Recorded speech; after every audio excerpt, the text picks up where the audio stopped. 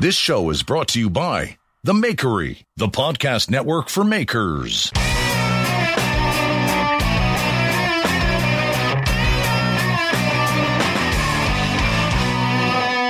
ready? Mm-hmm. All right. Welcome to the Full Blast Podcast, everybody. And welcome to the Christmas issue with my great friend, Finkel Ferguson. Before we get into it, we got to take care of a little bit of business. You know what I'm saying? First things first. I am prepared for the new year. I can't wait for 2022. And what I'm doing is I'm cleaning up my shop. I'm cleaning up my shop because I want to start in on a good note. And what I want you to do is start in on a good note for 2022 and fix up your stuff. And one of the things you can fix up is your website. Your website's not making it. You made all this money now, Christmas time, holiday season, you made a little extra money. Invest in yourself and invest in your website. If you go to akinteractive.com/fullblast and fill out the paperwork, Andreas Kalani will get you squared away. He gets you a good he'll fix your website up. He will get you a new logo. He will get you squared away. If you don't have a website, he'll give you a website. It's definitely worth it, and you should really, let's all step on the right foot for 2022 because, everybody needs to, and it's just the way to go. So get yourself a new website. Next thing is Axwax. Axwax.us, promo code FULLBLAST10 will get you 10% off your order. Get yourself some all-natural, food-safe wax for your axe, for your wood, for your hammers, for your knives. And if you're not a maker and you're just like, well, I don't even have any of that. Well, if you have some old knives in your kitchen drawer, or maybe your leather boots, or maybe a leather bag or leather belt, you need a little bit of conditioning, Axe Wax is perfect for that. It's all natural, food safe. And here's a little trick. Get a little Axe Wax smeared on, get a heat gun, and then if you melt the heat, you do a little heat gun over that wax, it melts in the little crevices, gets you squared away. So go to axwax.us, promo code FULLBLAST10. Now, if you're in the UK, Toby Morrell is accepting Full Blast 10. You go to UK Knife Maker Supply, knifemakersupplies.com, and he's honoring Full Blast, which I appreciate. In Australia, go to nordicedge.com.au. My bad. I apologize. No, I was right. nordicedge.com.au, and they will accept Full Blast 10 for 10% off. And now, my buddy Keith Colby in Austria. That's if you're in the EU, you go to knifematerial.at. He's got awesome G10. He sent me some really nice a yellow G10 PS. I love it, Keith. And he is accepting promo code FULLBLAST10 if you want to get yourself some Axe Wax. So knifemakersupply.com, Nordic Ice, nordicedge.com.au, and knifematerials.at. Thanks again, guys. I really appreciate it. Axe Wax is global, ladies and germs. Axe Wax is global. And then Christmas came early for me. It came early for me like almost a couple minutes ago. I got a package from Trojan Horse Forge, and then they sent me something that I'm like stupefied by. It's the Stable Rail Knife Finishing Vise. I know a lot of you knife makers listening to this podcast are saying, knife vise? I know all about it. You don't know about this knife vise. The Stable Rail Knife Vise is so interesting because you think in your mind a knife vise is just for sanding the handles. Well, that's not the case for this. Not only can you put your blade in safely with rubber backings and aluminum plates and all these beautiful screws and stuff, they have these special attachment plates, and the attachment plates allow you to hand sand all your blades. You can hand sand a flat blade. You can hand sand a blade with a distal taper, and it'll adjust so it supports the blade. If you have an integral knife, it will move out so it holds where it'll kind of support your blade and give you room for your integral bolster. If you have a Kirkery or a curved blade, it adjusts so you can kind of curve the plate, and then you can hand sand a curved blade. I tell you what, I am so impressed by this. They sent in this bomb-proof box, and it's beautiful, and they laser engrave my name, and it is a beautiful, beautiful vise for the handle and for the regular hand sanding. So get off those 2x4s. You're fooling around. Stop with the 2x4s already. It's a pain in the ass. This is the one-shop vise. It's awesome. And what I want you to do is I want you to go to TrojanHorseForge.com.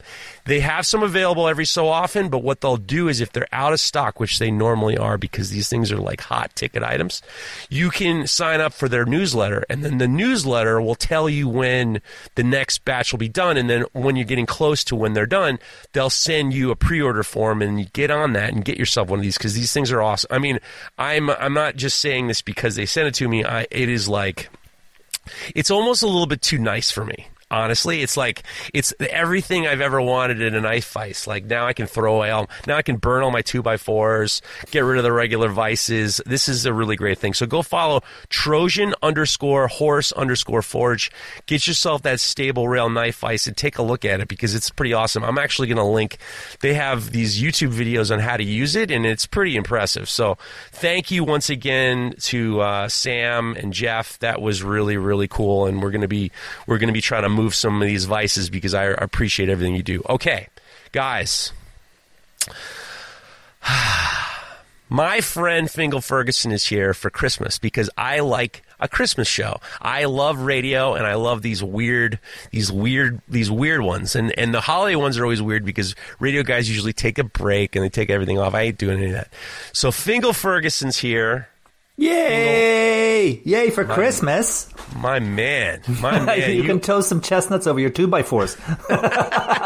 Dude, listen, I don't mean to go into it, but this thing is like really, really nice. It actually, I saw your opening package opening thing on Instagram just a moment ago, and it looks very clever actually. It looks like a smart gadget.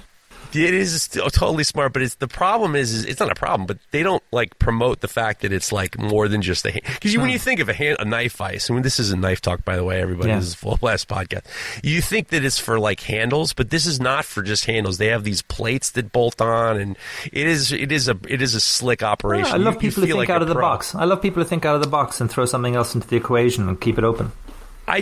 What I try to do is with Full Blast, and not to mention with Knife Talk, is we're trying to take on small. We deal with people, small companies, and I like working with these small companies and being like, we're all in this together. So we would do our best to get them. Axe Wax and Andreas Kalani. I mean, I speak to these guys, and I talk to Sam from Trojan Horse Forge, and these are good people, and we're all in this together. So I'm psyched about it. I love it, but I'm psyched about you. I'm psyched about you. I love you too, baby. So last time we spoke, you sent me this amazing. You sent me these sausages, and you sent me this beautiful tea towel, and you sent me this beautiful knife. The sausages, man, the chorizo was unbelievable. Well, it's a different twist, isn't it? I mean, I suppose I always kind of get conscious talking about my own food, but I'm happy about them. I think it's funny because it's not really an Irish tradition; it's a European thing, and I've kind of grown up in that because my family's from everywhere. On my mother's side, but just over the years, it's just evolved into something that just has its original twist, like I put onto everything, if I can. Well, I don't know. Maybe you can explain this to me because chorizo in the United States is kind of like more. There's a Mexican. I think there's much more of a Mexican influence. I mean, of course, so much of this stems back to sort of Spain, I'd like to think, and Portugal, and of course that's where so much influence is in the South America from there. And I think that the flavor profiles, but I mean, pimenton, the paprika, the red pepper that's dried out, is one of the main ingredients. Garlic being the backbone of everything, and then these other things that kind of wrap around those flavors. And then we have, being a humid country, we have the smoking tradition as well. Spain, some parts of Spain smoke their food, some don't. But my love of Spain is like I mentioned before, is a family thing. Right. But it still is one of those amazing things about going up to visit my friends up in the mountains and just making some of this amazing food with a bag of salt and a knife and just the random things around you. I mean, you don't even need refrigeration. They use the time of the year to make everything magical. And I could go on for ages about these traditions, but please do. This is the Christmas show. We can do whatever the hell you want. Well, no, I won't. Maybe if anything kind of stands out, let me know. But do you know what? The whole thing is just the charcuterie, that using of the pig, the whole thing of using everything, and I suppose that it's that fermentation and the twists that kind of make them stand out. And what I like about it is I grew up with cheese, and cheese and salami are just, you know, I mean, I'd love to say we make wine as well, but I think we'd only be able to make very expensive vinegar if we tried doing that in Ireland.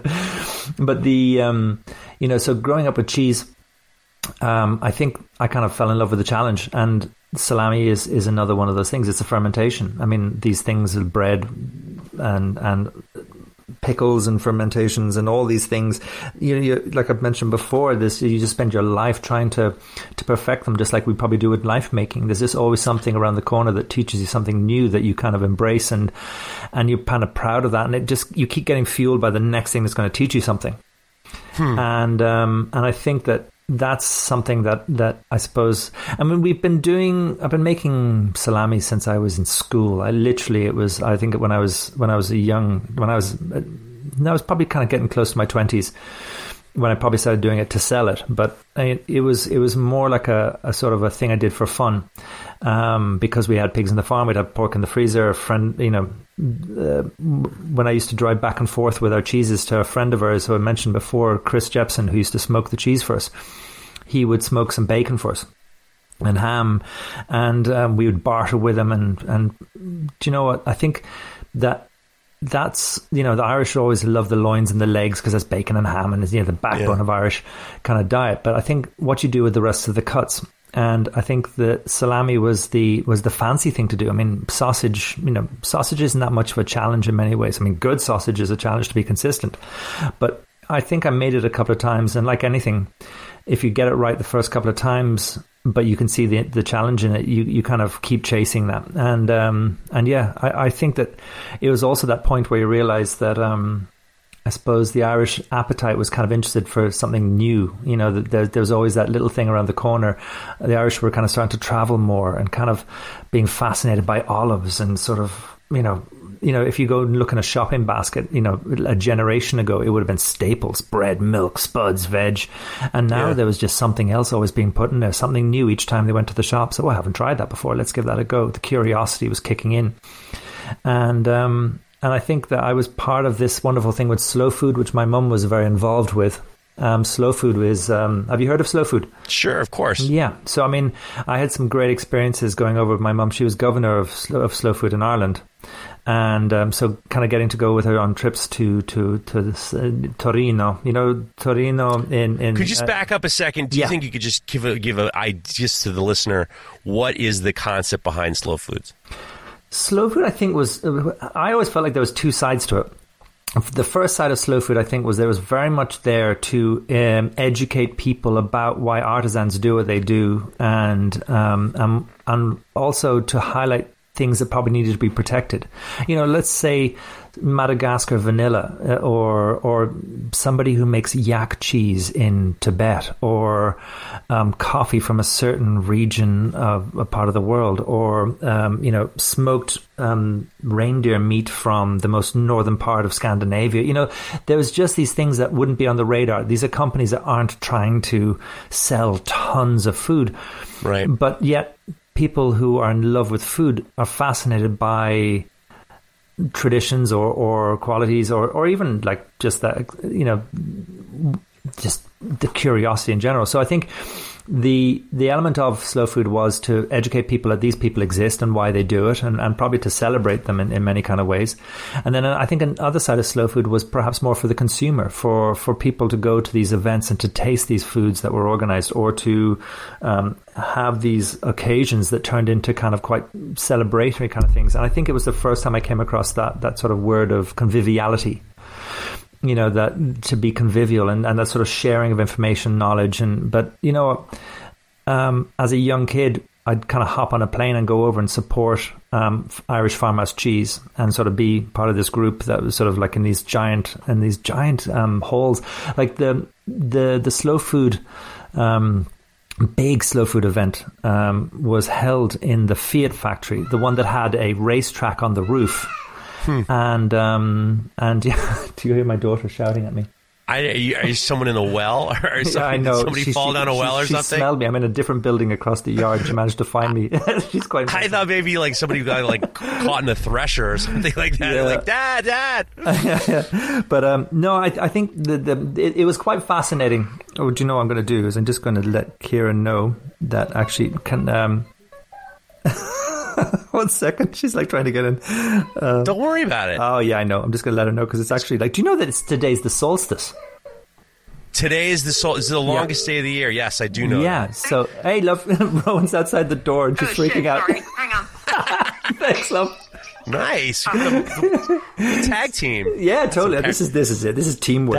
That was hot. Did you use a walkie-talkie by any chance? I know. I used my phone there, so I put it on wish speaker. It was a walkie-talkie. See, I would know. See, that would be like that in my mind. That would be your move. Like the family moves. Everyone's got walkie-talkies. With 5 kids, you'd need that kind of infrastructure, wouldn't you? Like the Motorola chirping. I've got 3. Have you got 2? Where are the other 2? There's a kid outside. There's a kid outside. All right. Yes. Operation remove screaming child from the yard. But, so you were saying, so this space had a racetrack on the roof? Yeah, it was where they used to test their vehicles. It was that big, and inside you had these like almost small cubicles the size of a bed that you would go in, and this building was just filled with them from head to toe. And they would sort of, let's say, the really special people that would probably have no money whatsoever, they were supported by Slow Food to maybe bring them over and help educate them. It was the Salone del Gusto. And the Salone del Gusto also had had, I think, meetings that would often try and help support things like, let's say, protect raw milk cheeses, or let's say if there's a certain type of cured ham that's under threat of being banned because they don't do modern day pasteurization, or there's some kind of element of that. It would be there to kind of help protect smaller producers who don't have the ability to or a voice for themselves. Or a loud enough one, probably is a better way of putting it. So that organization must have had its hands filled during the Mad Cow.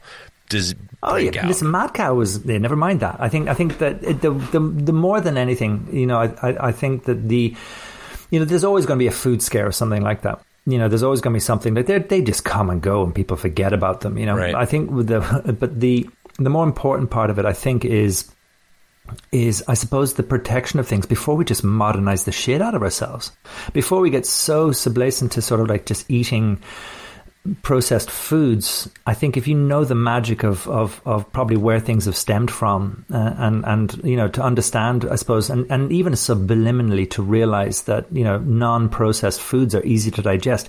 They're always trying to stop you putting butter into things because it's got high fat in it, but you're happily enough allowed to use margarine, which is very hard to digest in comparison, or good fats, bad fats. I mean, you can go on about this, I think, because everything is arguable. So but I think the majority of things are really about probably, I suppose, just understanding passion, tradition, and I suppose in cultures that have just gone back so far that if you just keep adding rules to systems, it crushes people into not bothering to do it anymore, and it takes out the romance and the skills and the traditions. And I suppose the thing is, if you make people feel $1 million for what they do, and if you celebrate them in that kind of respect, they keep doing. They pass information, that knowledge on, and they bring school kids to these big halls and let them walk around the place and try things and sort of meet the makers, and it's fascinating. I mean, like on the other side of it, you're also meeting all the wine producers and all these things. You get this little glass you hang in a bag around your neck, and you can just go and you have these tokens, so you can go around the place and you can try the different wines from different parts of the world. But more interestingly, you can try, say, Barbera d'Asti, which is a certain type of grape that's grown in the cooperative around the d'Asti region, but they all have the same grape, but maybe one farm is or grower is a larger producer. The other one is small. One guy presses with his feet. The other one has, large sort of combinations. One's south facing, one's, north facing. I'm pulling things out, but there is different elements of the soil type, and they're saying, yes, this wine is a little bit sweeter because we do this, or you can taste the tannin a little bit more because we do this, and this is aged a bit more.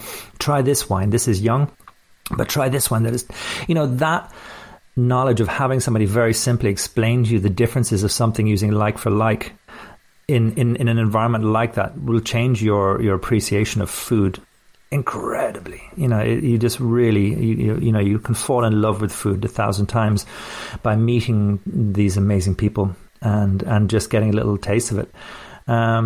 So yeah, I think that those trips back and forth, every so often to Italy, and then going to the small town of Bra and staying with our friends who cure and age Parmesan, and these have all been life-altering kind of occasions. Because I think as a young kid, I was very gung-ho. I mean, you can imagine, I probably still am.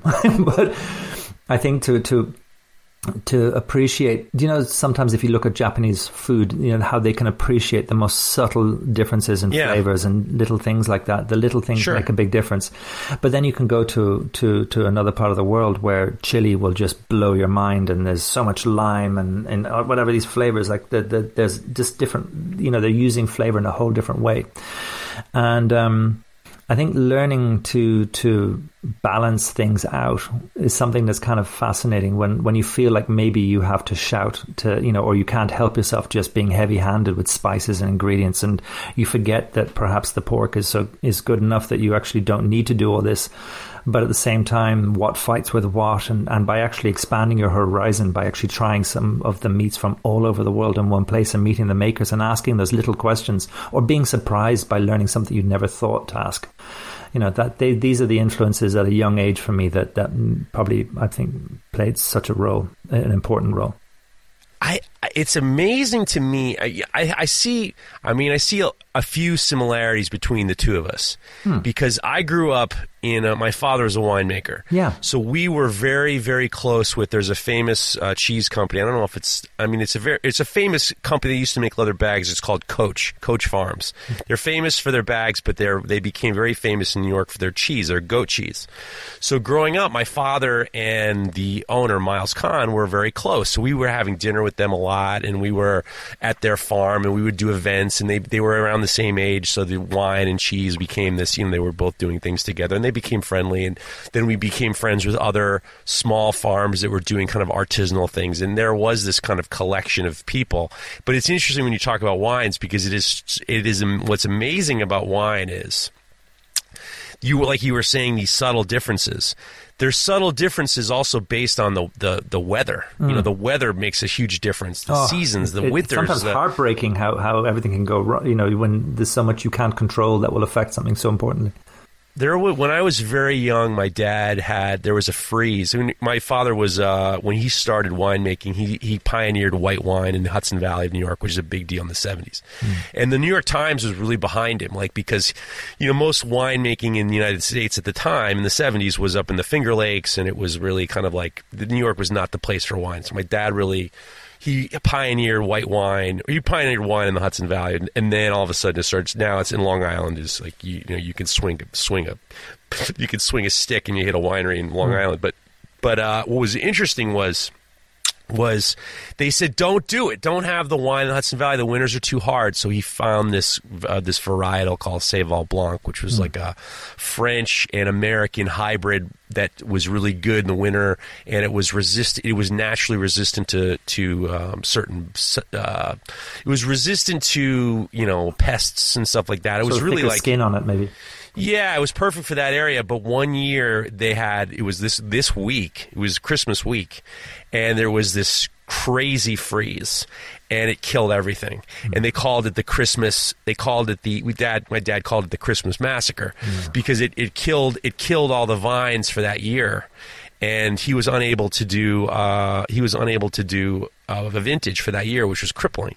But what's interesting was and a lot of it has to do with his kind of, I feel like I get a lot of his kind of figuring out things, problem solving from him. And he was friends with, funny enough, the district attorney of New York, Robert Morgenthau, who was one of the longest running district attorneys. He was a district attorney up until a few years ago, which he died. From JFK, so he was like the district attorney of New York for 40 or 50 years, and he had an apple farm not too far from my dad's, and we would have we would be friendly with him. And one year, the year that the Christmas massacre, my dad talked to him and he says, "Let's get some apples, and I'll make apple wine." Yeah. well, let's make some apple wine. And I got to do something. So he got all this grape juice and he made apple juice and he made apple wine. And it was really interesting because it was this connection between these different farmers and trying to figure out how we can work it out. Yeah, and there's a wonderful company here in Ireland who have actually got a fantastic organic orchard. And they branched out to actually distill much of the, if they have some cider, or an excess amount of it, then what they can do is produce that, and they're making a sort of a variation of Calvados, and they're sort of they've also learned how to reduce and sort of do the equivalent of an apple syrup, and I'd love that thing now of that diversification, of working with these kind of things, and it's fun as well. Everybody loves the new project. But I mean, problem solving is like the ultimate form of human satisfaction. It's like being able to like find yourself. Because that's avoiding the curse of something going to waste. Well, it's the worst. I mean, he had nothing. I mean, he wasn't going to have a vintage, and it was along the lines of I got to do something, and he didn't want to bring grapes in, and he just thought maybe this year we'll try it out, and it was, there was certain people who said this it was dumb and everything like that, but for me it was just like it showed my father had this incredible spirit of like kind of problem solving. He was someone who was just like, all right, well, this is like almost an insurmountable problem. Let's figure out a way around it. And, with another farmer, they figured it out. I think that there is such an incredible camaraderie between, especially, I can only imagine with you going to these farmers markets. You're so, I can imagine you're like the beacon of joy at every farmer's market. When they see you, that fucking head of yours, that fucking head of hair of yours bouncing around. Yeah, I mentioned this. I think my sister's very much taken over that role. I think when I hit the heavy duty breeding program and had the kids on the weekends, there was a point where it got a bit mad. I mean, I was literally running a kind of almost like a wedding catering thing with my sister. We were doing markets 7 days, the majority all through the weekends. We had the smokehouse running the farm, the cheese, and my kids were sort of in the background. So my wife was very much, as the baby number 3 comes along, you start running out of hands. We had to make that little deal that, I can't keep doing this. I can't work all Saturday, all Sunday, all the way through to the nights, to that point where even I'd get up in the middle of the night sometimes to go down because the batch was in the hot smoker that hadn't quite finished yet. And you sort of find yourself doing these things.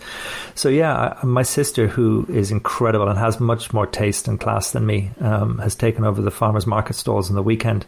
And that's brilliant because one, it keeps a family member behind the stall. And the other part of it is that I got to do a lot of family time. But then that also branched into me later on as the kids got older, well, they're not that old now, but to do a bit of knife making on the weekend when there was a chance as well. But the one thing about markets though is that it does become a family occasion. Like there is this thing where other stalls are there, become like family as well, because you go to the same spot and you have the same kind of thing with the stalls, and they adapt and change, but they do become this kind of this camaraderie between different stall holders at these events, and I love going to them. And I think I'm very much kind of trying to get back to them more now. I went through a space there where I wasn't actually going on the weekends as much as just putting my orders in, and I went back and I just realized the magic of it. And I think it's especially good when the seasons kind of are more bountiful. And you can catch the asparagus in certain times of the year, and you can pick out your veg and you can get your fish from the fish stall, and that's the thing that you get that connection, because like anything, you can get surprised. I got cuttlefish at the fish stall the other day. It was my first time, but it was like literally it was put into a bag for me. There was it was no processing. I'm literally looking up the YouTube video on how to sort of. I've always done squid, but have you ever broken down a cuttlefish? No, I know they look like aliens. Oh, they are freaky, but they're kind of cool. They have those things you feed your budgie inside them. The sort of the white kind of plastic, or like it's a sort of strange material, but you feed your budgie that, I think, to help with the grit for the eggs or whatever. Oh, that's right. That's the thing you find washed up on beaches. Yeah, the cuttlebone you give. Yeah. That's right. I used to, when I had a parakeet, I had to get the cuttlebone. I screwed the whole thing up. Like the ink sac burst and it went everywhere. And I was like, it was kind of fun though. You see, that's the thing. I love that challenge. I mean, like, do you know when you get veg boxes? I mean, if you go out and you choose your own vegetables, that's fine. But if you ask for, listen, give me a €50 selection of different veg for my week's supply. And you just might get something in there you wouldn't have reached out for, and you have to start finding out how many different ways you can use celeriac and kohlrabi. Once celeriac, once you try it once, and then the rest of it you put in the compost. Have you ever salt baked celeriac? You know what? I had it in culinary school, and I was like, "This sucks." It was somebody made a celeriac salad. I was just like, "This celeriac is like the celery. It's like a celery root." Yeah, and it is but terrible there's something about it. Well, salt baking celeriac is a pain in the ass because it takes over your fridge, and you have to use about 20 kilos of salt, all kinds of stuff. But blow your mind. I mean, that's the thing. You do a little quick Google, you get some things, and but you might not have bothered. And sometimes you force yourself to try it, and you can fall back in love with things. And I think that sometimes to challenge yourself or push yourself is kind of a fun thing. Now, here's the question I have for you. This is the Christmas show, and I am imagining, this is coming out on Christmas Eve, so I'm imagining, when I was talking to my wife about you, and I love Gabin, the book. The Gabin book is, guys, it's like, if you want to get into this maniac, this is the book to get, because his family is just so great. It's so well written. And it's not like a cookbook where it's just like, all right, recipe, next recipe. It's like a real, you see, it's terrific. There was a scattering amongst how-tos and a bit of family kind of stuff. Do you know that book was a challenge? My mum, like I mentioned, my mum's family are all writers. So like I always felt that you talk about your father in a certain way that connects me, and there's a generation difference. But my grandfather, I feel like there's connections. There is that generational difference, but there are the similarities. And he was a writer. And I think that she had that itch to scratch, and I think that this book came at that certain time, and there is something kind of fun about it. But then, like everything, you don't know if there's ever going to be a book 2, so you just throw everything into the first one, because there's certain recipes that are family little things, or there is parts of us, like and I think there was a certain element where we were questioning where we were going with certain aspects, like the smokehouse and different things like that. So actually writing it down makes you suddenly commit to agendas you set for yourself to live up to them. You don't write something and then not live up to it or do it. See, I wish it wasn't called Gabin. I wish it was called the Ferguson family. Because that's kind of more along what it was, and that's what, for me, cookbooks are fun. Same. I mean, we are the Fergusons who live, but it's probably unfair because, of course, Gabin is a townland. We share this townland with lots of other amazing families, But I think, Gabin is probably the brand name. It's the thing that people probably recognize. And, if there's a book called The Fergusons, people start thinking it's going to be all about tractors. Oh, yeah. Massey Ferguson. Very good. So you got to name a dog Massey at some point. I think we probably did. So now we're at Christmas time. I was talking to my wife. I was just like, I can only imagine what that family is like around Christmas time. It's like the Irish LL Bean family. I mean, this is like so picturesque. The family is like so picturesque. It's this beautiful family, and they're all like, they're way all out of that. We are absolutely chaotic. We're in love with each other. We're all different, but there's chaos amongst all of this stuff. You're a good-looking family. You're proud farmers. You're all wearing your wellies, and you got your Berber jackets on, I'm sure. We do not have our Berber jackets. I apologize. Was that an insult? Probably not, God. But I feel, we have more practical, very cheap oilskins that come from the local creamery. I'm not surprised. Berber jackets, they start to smell like shit after a long period of time if you start milking with them for too long. I see you walking through the house wearing like your milking boots and stuff like that, if that's a thing or not. What is I can only imagine Christmas time at your house has got to be like Food City. Tell me what is on the menu. Well, do you know one of the funniest sides about it is that we actually suddenly become a farm, just a farm for this 1 week. We closed down, so this week now it's the wind up to Christmas. We've kind of made everything we can make from here on. It's the couriers are stopping. There's the last market is on Thursday. So after this, it's about shutting up shop. Because there's always been that tradition in Ireland way back, and I suppose we have been doing this for so long, we've kept that tradition that, you stop and then you come back in the first week of the first working day in January.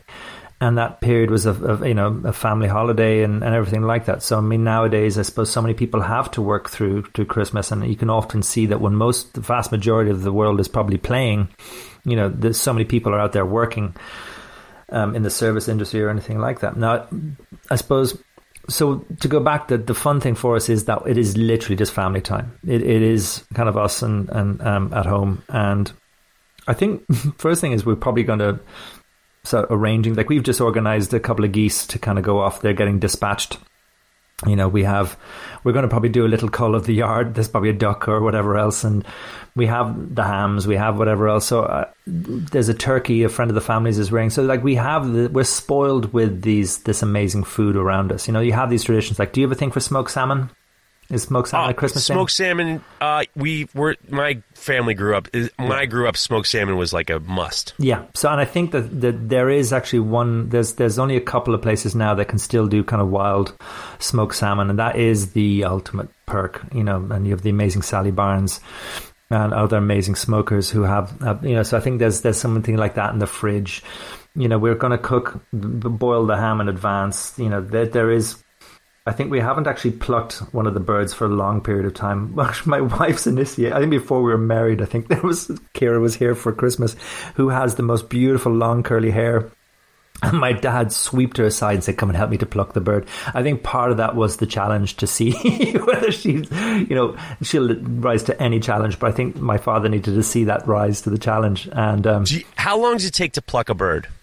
It depends on the size of the bird. But I think like a big goose would take a while. But I mean, pulling out the bigger wing feathers and stuff. Do you know what? You're not in a hurry, you know? Sit down on an upside down bucket and go to work on it, you know? Like, you know, listen, if you tear into anything, if you go fast, you're going to screw it up. And I'm fucking picturing you sitting on the upside down bucket, your hair's crazy, and you're just like whistling a tune, plucking some fucking bird. Yeah, there's sort of some dog chasing something around you. And, I know, everybody knows exactly what you're talking about. You are like, you might be like the Shakespearean character Puck from like, you know, like this imp, like this giant imp, this giant happy imp casting spells or something like that. Go away. Well, no, just the image I still remember to this day is going around the corner and seeing my dad and my now wife sort of sitting next to each other, laughing their asses off. There was literally, I think, every curl of her head had a feather in it, a white sort of feather that was kind of being caught by the wind. And, you know, I think when I sat down to join them, I managed to sit under a beam and got shat on by a pigeon. And, you know, it's, you know, you have these kind of funny things. Look at this. But my sister, you know, she would have probably had some stuff from the veg. You know, Brussels sprouts are kind of a thing. So, you know, you're prepping food, you're doing whatever you're doing.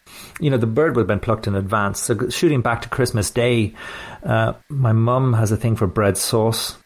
You know, what's that? It is literally like a white sauce, but it has bread kind of cooked through it, and there'd be is it a lemon with cloves stuck into it? So it is. Sure. It's kind of like it is a white sauce of sorts. That's a tongue twister. But it does have, it's a kind of I'll look up the recipe and I'll send it to you. But so you got a turkey. You can have a goose. You have a duck? Well, we might not have all of these. No. I think I'm shooting between all the different Christmases. I think we're working with what we got. But you know, there's a menu for this year. Yeah, Fingal. Don't play. I know. Yeah. Okay. I think this year it is turkey. A friend's turkey. We're going to have a ham because we have those, and so it's turkey and ham, and then you got to roast your spuds. You got your Brussels sprouts. You got your cranberry sauce, your bread sauce, and then probably carrots. But you know, you do as much in advance as you can, and then my dad's sisters often come over on Christmas Day, and we kind of have or is it Christmas Eve? Yeah, and they kind of come over, and that's a sort of a bit of a family get together, and you know, we have a sort of a Christmas thing for the past few years as well, where we usually get a jamon from Spain. And that's kind of a big thing for us as well. You know, the pata negra, you know, up in my mum's family are all from Andalusia, which is kind of if you go up into the mountains in Andalusia, the Huelva, around the Jabugo area, you know, some of the best jamon in the world. And so these hams have been hanging for 2 years. The pigs have been eating the acorns, and you can actually taste that in the meat. And it is this kind of wonderful thing, because I suppose it's about as hard as hand slicing a salmon as well. There is this sort of skill to it, cutting it wafer thin. But this is kind of fun thing where you have to go with the pace of all the people around you, or, you know, waiting for the person who slices slower than people can eat it. You know, yeah. So, but a lot of booze, a lot of fun, a lot of laughing. There's usually a Christmas swim as well. We have Yeah, I haven't actually done it for a few years now. I kind of got over it. But when I was younger, and my wife is now the official Christmas swimmer, and the kids are probably about to start getting into it. But that was always for a good cause. The village Schull, everybody gathers, and the countdown is for midday.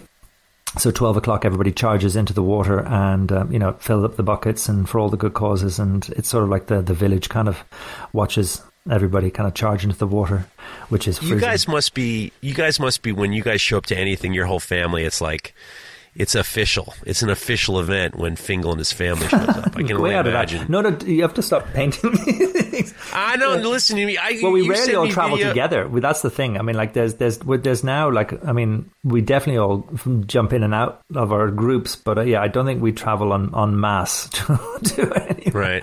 But my father is an amazing character, and my mum, of course, as well. But there is different environments you find yourself in. You feel very welcome, and it's always a beautiful thing. Back to the jamon.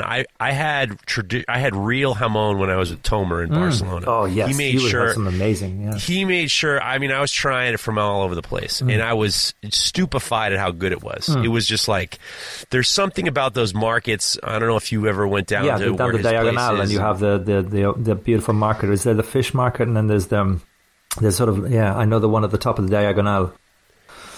Was amazing. Was a lot of people. I don't know if you could actually have it in the United States the way it was, because everything, all the jamons were cut, and everything was room temperature, which is smoked salmon. But that's okay. That would be something you could probably do in America as well. I mean, the prosciutto and all these things. Yeah, but you know what though? I don't know. I'm not necessarily sure, because it was like so like. There was so much jamon cut, and it was all at room temperature. I don't know if you could. I've never seen that before around the United States. So. I think it's like anything. It's like a cheese. If you start into it, keep going. There's nothing worse than slicing it, then leaving it for a couple of weeks. Then you have to cut off everything that's kind of dried out in the surface. So I think that luckily there's enough people eating it that some guy is standing behind that ham all day just carving.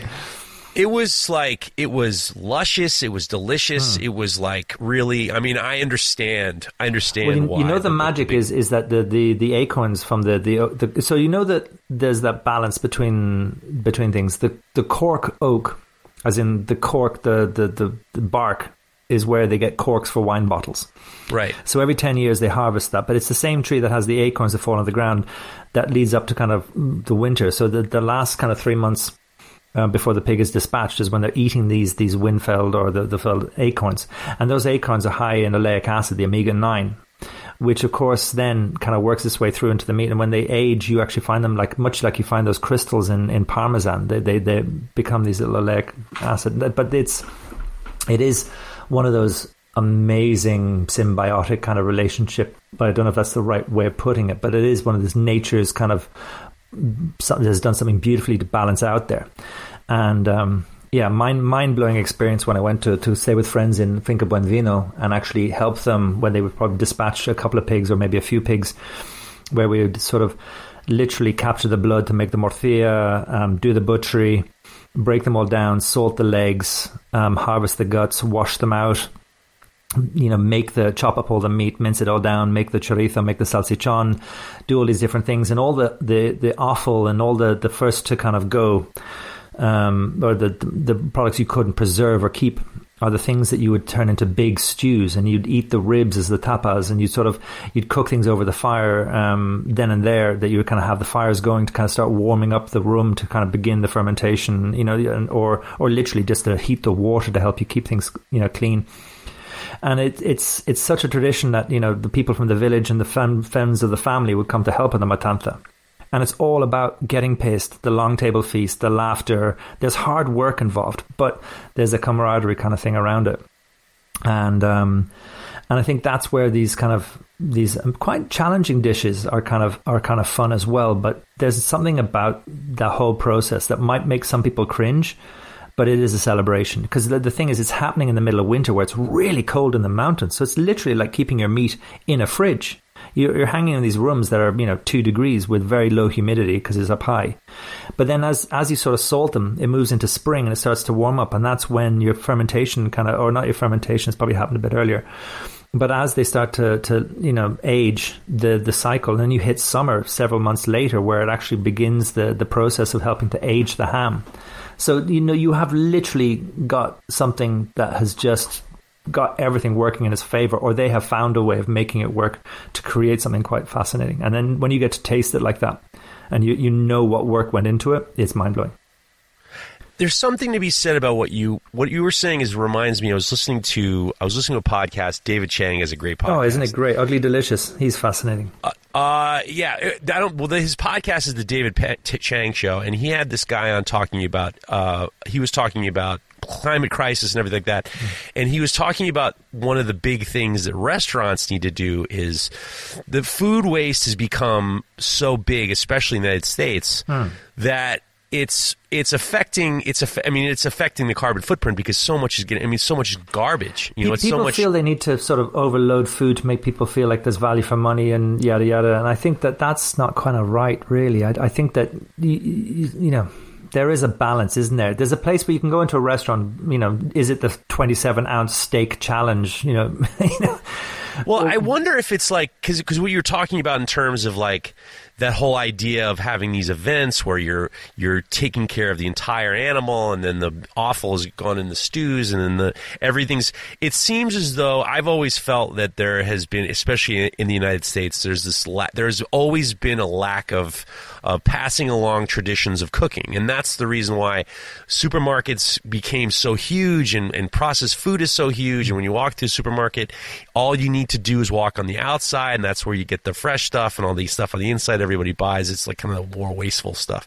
And it always interests me when I think of these, traditional family events where they're, taking care of an animal, and maybe it's a lot of hard work, but I mean, there's nothing going to waste. And I almost wonder if because there's such a lack of this kind of sociology of cooking, there's also a lack of the traditional ways of doing something, and then now there's a degree of separation, isn't there? I mean, I think people sometimes don't realize what they're eating and what kind of goes into it. There's convenience. I mean, what was 40 minutes to cook dinner is now 10 minutes or less if you throw it in the microwave. But I sort of jokingly say this, but kind of mean it at the same time. I think it wouldn't be funny if there was a driver's license kind of equivalent that you have to get, to eat chicken. You have to wring a chicken's neck, pluck it, and then from that point on, you're allowed to now eat chicken. I said that years ago. My wife and I have been kind of like going back and forth with vegetarianism for the past 10 years. And I could go 3 years without eating meat. I mean, I grew up as a big red meat household. My father was an awesome cook. But he also felt very strongly about the fact that if you're going to eat some meat or cook some meat, you got to do a good job, and you have to like take into account the fact that this animal died, and you owe it to that life to do a good job, to make sure none of it goes to waste, and to you can look at it in multiple know where ways, it came from. I think there is that element of, first of all, appreciating what it took to do that. I think that, I mean, yeah, we could have the conversation about meat. Like I've always said, I'm a guilty butcher, but it's just one of those things I'm really good at doing. And I think that I don't think people need to become vegetarians. I'm so glad people are. I think the reducitarian kind of type thing, or just being aware of what you're eating, is really what I'm getting at. And I think when people put their fingers in their ears because they no longer want to dice up meat or do anything and have to have everything prepped for them, I don't know. I think it also... There's that thing of not using all just prime cuts, Right. Bring back that whole element of, I mean, it's amazing, what food you can make with just putting more, that more time. But now, at the same time, there are people who are making food out there on probably a larger scale, and they're doing it really well. But I think people just need to know to differentiate between who's making an effort and who isn't, who has their best concerns at heart and who doesn't. Well, I think that going back to what you're saying is I love meat. I don't really, there's nothing I don't really like. I don't like beef liver, but that's just about it. I feel strongly about the fact that it's important. I think you're a gazillion times. I think that people take for granted what goes into being a meat eater. And I think that if there was, and one of the reasons why I'm such a huge fan of hunting is because there's this reverence. There's a reverence to the idea of, where this animal came from, and kind of like having this kind of relationship with nature. And I think that and in the United States, it's the fucking only thing that's keeping conservation alive. If it wasn't for hunters and fishing guys, it'd be one giant highway. I mean, it's ridiculous. Yeah, but I do think that you're 1,000% right. It's the idea of kind of not taking for granted that when you go to the supermarket and you see the styrofoam container with the plastic and there's some thing that kind of doesn't look grotesque. You know, I mean, in the United States, when you get a chicken at a supermarket, there are no feet on those chicken. Like, you are not going to see feet on the chicken because people don't want to see that shit. You know that, right? Yeah. And the same thing it's much like that here as well. And most things, also, not to mention, United States, a lot of Americans, they don't want to see heads on the shrimp unless you're from the down south. They don't want to see. There's a lot of things they just don't want to see. There's a lot of people who don't want to see the heads on fish. They don't. A lot of times, especially Northeast, there's not a lot of fish buying, and a lot of it's because number one is everyone is afraid that they're going to stink their kitchen up. But their second thing is they're afraid. They're afraid. They don't want to see the fish. They don't want to see the eyes. There's a ton of that. Yeah, I know. There's a ton of that. You know, and then they get the shrimp all cleaned up and cooked and, you know, ready to go. And then there's this kind of there's this mindset of wow, I didn't really see the eyes, so I guess it wasn't really a big deal. Yeah. Where were we? I'm just talking about. I appreciate you and your ability. I think that food waste. I believe that food waste is a giant problem, especially in the United States. And I appreciate. I was just kind of referring to when you were talking about these kind of familial, events that allowed people to have a relationship as a family and also kind of make an occasion out of it, celebrate it and do the whole kind of thing. And I think that's really probably Christmas was a big part of that as well. I mean, you wouldn't eat to that insane level that often. But I think there is that thing. Moreover, it's kind of that thing of getting everybody together and getting everybody to sit around the table at the same time and do that. You know, that's actually something kind of looking forward to as well. What we having for dessert at your house? What's the big dessert there? Oh, but there's usually it's sort of Christmas pudding. So you're normally sort of flambeing a bit of Christmas pudding and poutine or some very high alcohol spirit, brandy or something like that. So I think there is Christmas cake and puddings and mince pies is the traditional one here. Actually, there's a fun story. A good friend of mine, Seamus Sheridan, decided to cook the equivalent of Christmas dinner, but almost in the middle of summer. There was Italian friends of his that were coming over, and he gathered a bunch of cheese making friends, and we ate in an amazing friends restaurant. So he was cooking a sort of a summer version of Christmas dinner, and as a sort of a joke, he arranged Christmas puddings that everybody hadn't sort of eaten over the Christmas period, because they do hold. You know that normally some of the best mince is kind of made almost the year before, but Christmas pudding wouldn't be kind of one of those traditions in Italy. And so all these Italians were sitting around, and we had our goose, and we had all these kind of things, and there was roast potatoes, and it was lovely. You know, it was an amazing meal. And being, of course, the guests, dessert came around, and they all started to eat it. And by the time it got around, and everybody's sort of having so much fun at this stage, eventually some Irish member of the family said, "Oh, don't eat the pudding, it's turned." Because, it's made with a suet and it can go rancid. Yeah. So obviously there was a fucked up pudding. And you could see fucked up pudding. A fucked up pudding. And all you can remember is these 10 Italians saying, "Oh, thank God, we don't have to eat this," and pushing. They'd already gone halfway through it. They didn't know whether to force themselves through the other half of it. But I love Christmas pudding. Yeah.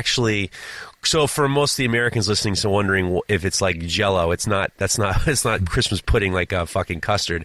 It's the Christmas pudding is interesting because it's sort of soaked fruit and suet, and it looks like a kind of and it takes the shape of a sort of a round bowl, but it is you were saying? It's nuts and dried. It's a lot of dried fruits, dried. Huge amounts of alcohol in it. Yeah, it is tons of alcohol and suet, and then there are different ways to cook it. A friend of mine they're steamed, aren't they? Well, before they're steamed, they're actually fed. You're feeding it. You're feeding it. You can keep it in a cold place, and as you're preparing it, you're constantly feeding it alcohol, and then over time, it starts to just kind of turn into something, and then.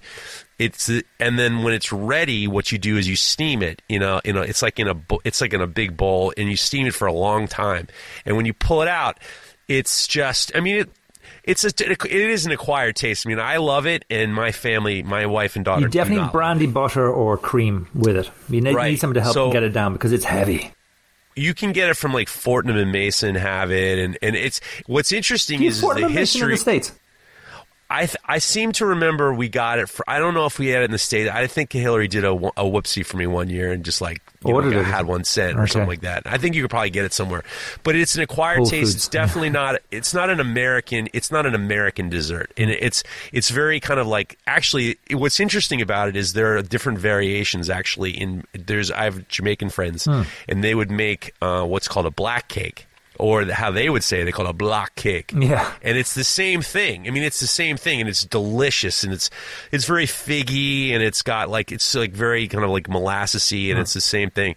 But what's interesting is that the Christmas pudding also is where the fruitcake came from.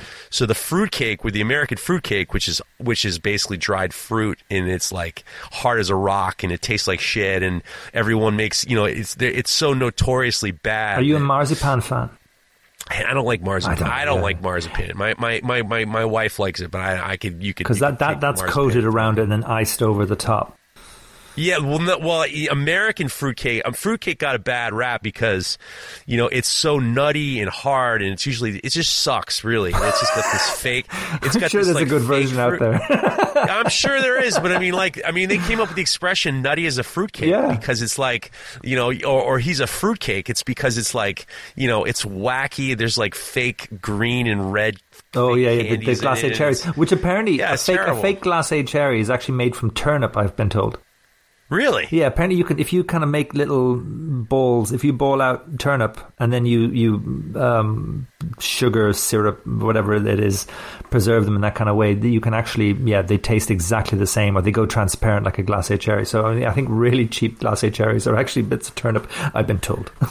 I think that there's probably somebody who makes a kick-ass fruitcake, and I'm definitely willing to try it. Like I'm willing to say fruitcake got abducted by somebody and it turned into something bad, because there's all sorts of like, in Italy a panettone. Oh yeah, which is the total opposite. It's more about the lightest cake in the world. They're left to hang upside down to actually keep the size in there. You could probably take an entire panettone and squeeze it into an egg cup. I've never actually had one. You've never had one? Oh my god, they're phenomenal. And there's this sort of very special dusting and kind of icing powder, and you can get variations of them. But there's a unique cooking style, and I think they're cooked in a very unique way. And after they've risen and cooked, you then flip them upside down and hang them, which stops the sort of steam or whatever from making it collapse. So It becomes like a brioche on steroids, and it's that lightest thing. It's the candy floss of cakes, of bread. Does that make sense? Actually, yeah, I completely understand. It looks like, but yeah. When you see what it looks like a chef's hat. It's huge. It's like long, and the way they're specially baked. And there's a chef I'm working with, and he's known for making panettones, and we were kind of doing some business with him. My business partner says, "Well, what do you think?" I'm like, "Well, he hasn't sent me a panettone, so I don't know if I want to do the job or not." So we're like, we sent him a message saying like, "Well, if Jeff's not happy that he didn't get a panettone this year, so that I may or may not get one." Shots across the boat is sailed, but listen. work. I'll go into the shops and find all the Christmas special offers in January, and I'll send you over a panettone. Well, see, that's the problem is they have those in like the supermarkets, and they're so dodgy. You know that they're. I mean, you can imagine like a fresh panettone is probably I don't awesome. know. No, they actually keep. They surprisingly they keep. You actually can buy certain types of panettones, and it's not like you have it the next day. It's at its best. Like there's a good couple of weeks in them, I think. How that happens, I have no idea. I would imagine that you have to like turn it into French toast or something like that. I don't know. Yeah, we'll talk about a sexy French toast, a little pompadour. Dude, I want to tell you. I have to tell you this. I have to tell this at some point. David Chang. His new cookbook, Cooking from Home, is great.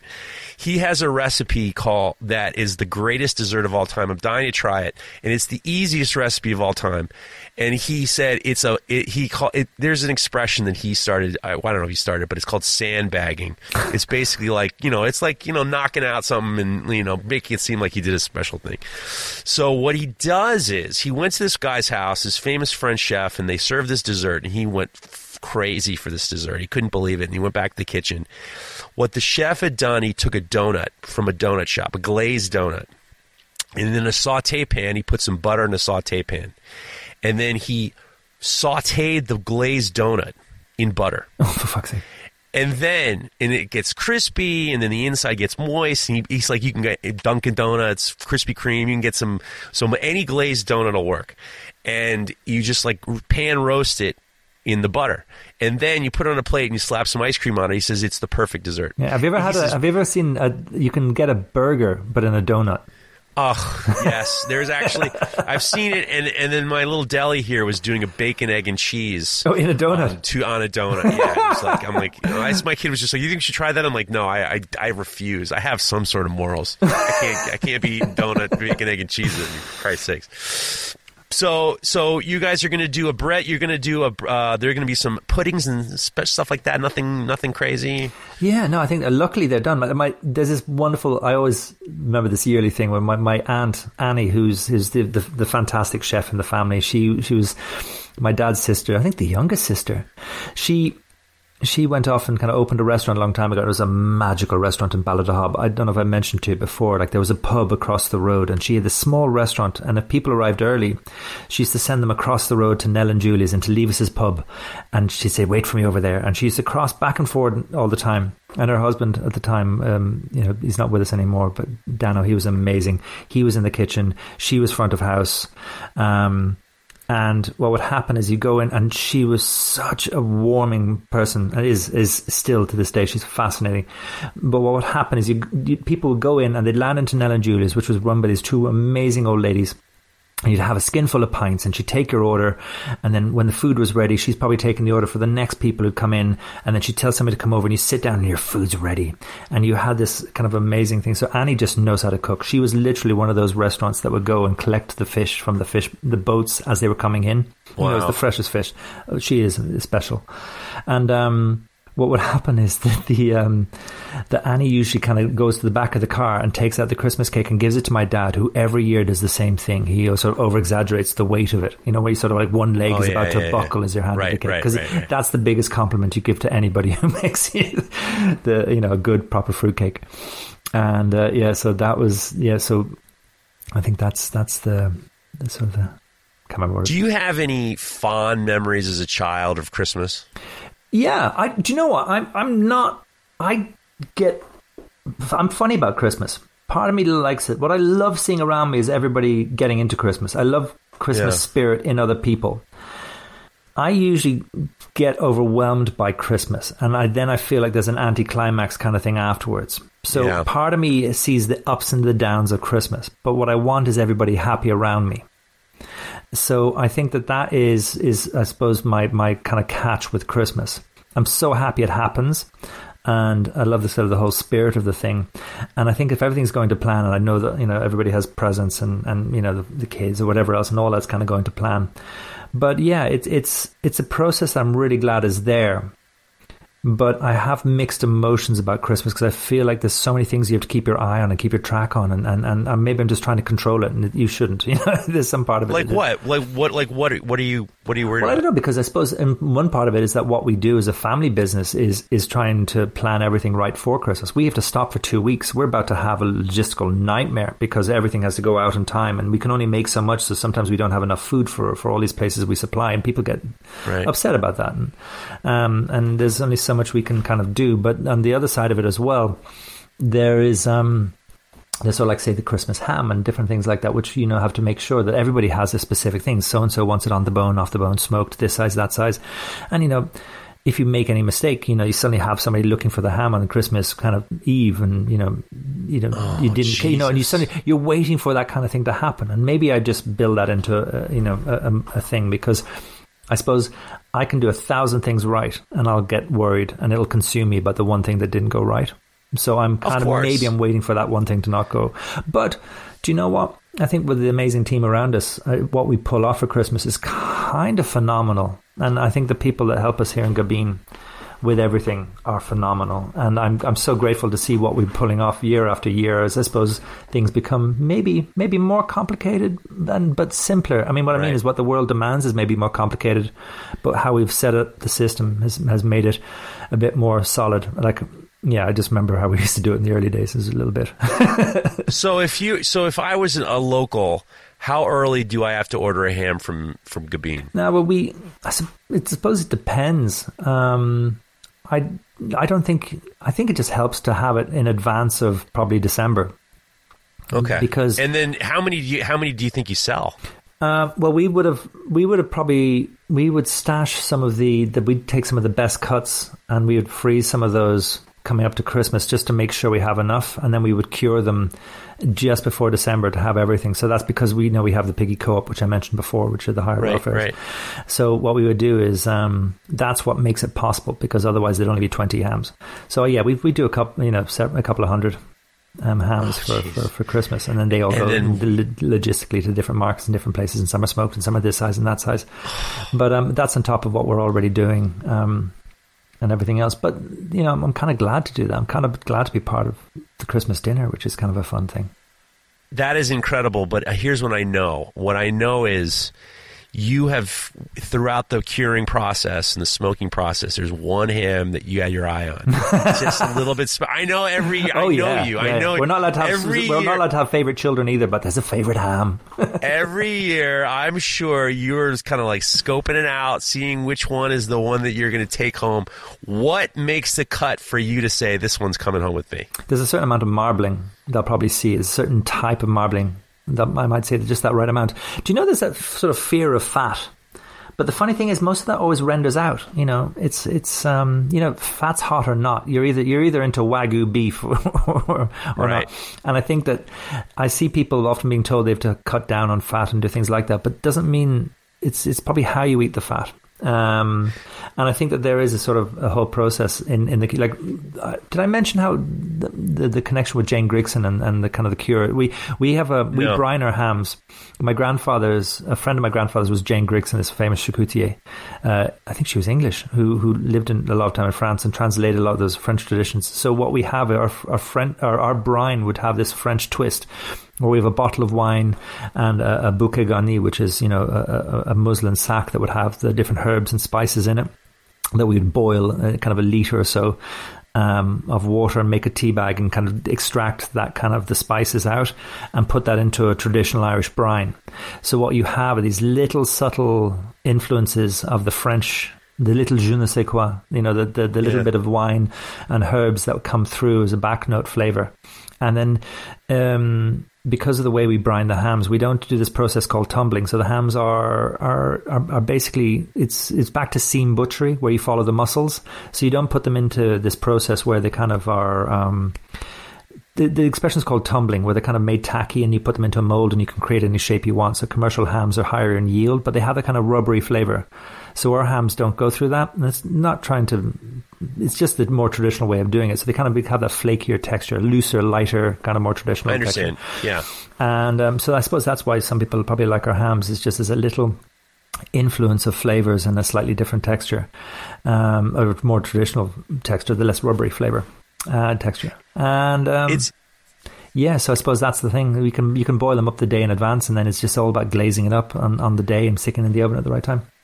So you had I would imagine you're looking through the 200, and you have a list of 5 that you see in your eye. You're like making a mental note. I'm trying to be proud of them all. So I'll quite often happily take the one that that probably wasn't the sexiest, knowing that that should still be good and as good as all the others. And it also means if I'm taking the worst one, that means everything else that we've sold is the best. that other people are getting look that. At you. No, I mean that sincerely. I think I would happily do that, because I'm still going to be happy with it.